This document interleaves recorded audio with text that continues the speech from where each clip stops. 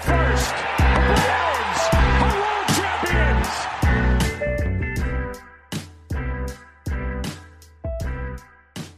Trade deadline outlook for the New York Mets. This is Ryan Finkelstein, managing editor of Just Baseball. Got RM Layton, our co-founder here, and we are going to go through all these teams. But the Mets, I got a little bit of experience talking about the deadline with my show Locked On Mets, so I'll get your take on some of this.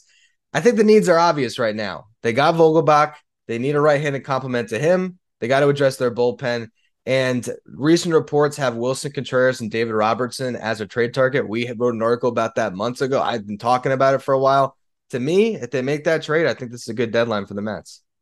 Oh, man. I mean, you're getting basically the best offensive catcher and a reliever that's been resurgent, but he's been there before, too. It's not just what he's doing this year. It's a guy that's been there before. And we know the volatility of relievers. This is a year where he's good, and he's a guy that's been there. So that would put them, I mean, over the top is an overused term because what is the top? But it would put them presumably in a place where they could be over the top if they are able to play to their full capability. I mean, we talk about what they need.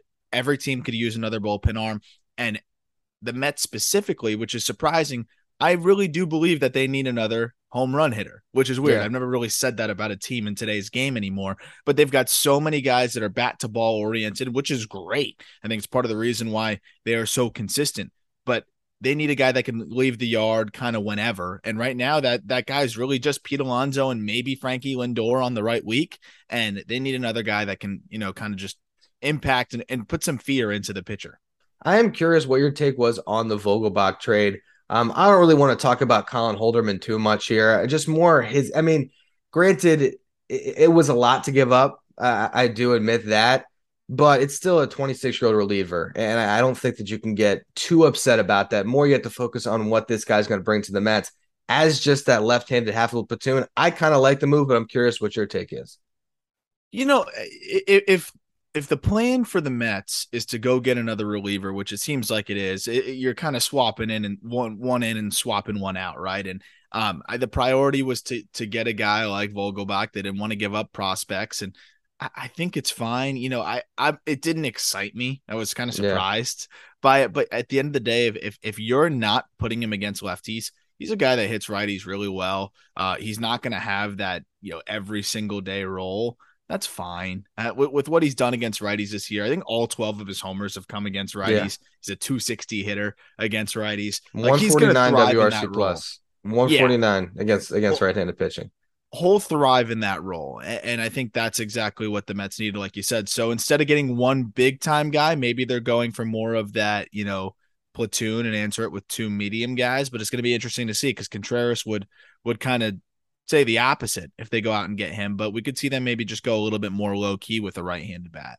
Yeah, I think if to get Contreras, the role is obviously probably catches 3 days a week, maybe DHs 3 days a week, and he will be that complement. If they do go elsewhere, I still see Brandon Drury as an ideal fit. Yep. Bring him back after last year. He's been crushing left-handed pitching, and it kind of is that perfect platoon fit with Vogelbach. Well, and he's kind of proven that, we were looking last year and he got thrown into the fold because the Mets had injury issues at some points, and he was good with the Mets. Drury was. So at that point, we kind of thought, oh, it's just a nice stretch for a guy. I mean, you can't really bank on it. Well, now he's followed that up with a really nice season in Cincinnati. So I think you can go out and get a Drury and say, hey, we're going to get better than league average production and defensive versatility from this guy.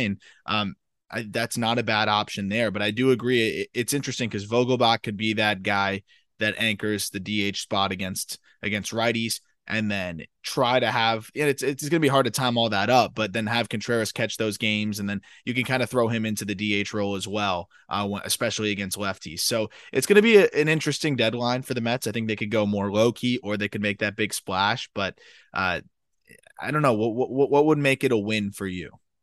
To me, it's the bullpen more than anything. I think even if they don't get the right-handed complement, I've been, banging the drum for Mark Vientos for a long time now. I still think he could be that complement if they had to go there. So to me, they have to get David Robertson, Michael Fulmer. I did a show a couple of days ago talking about Jorge Lopez and Trey Mancini as a package.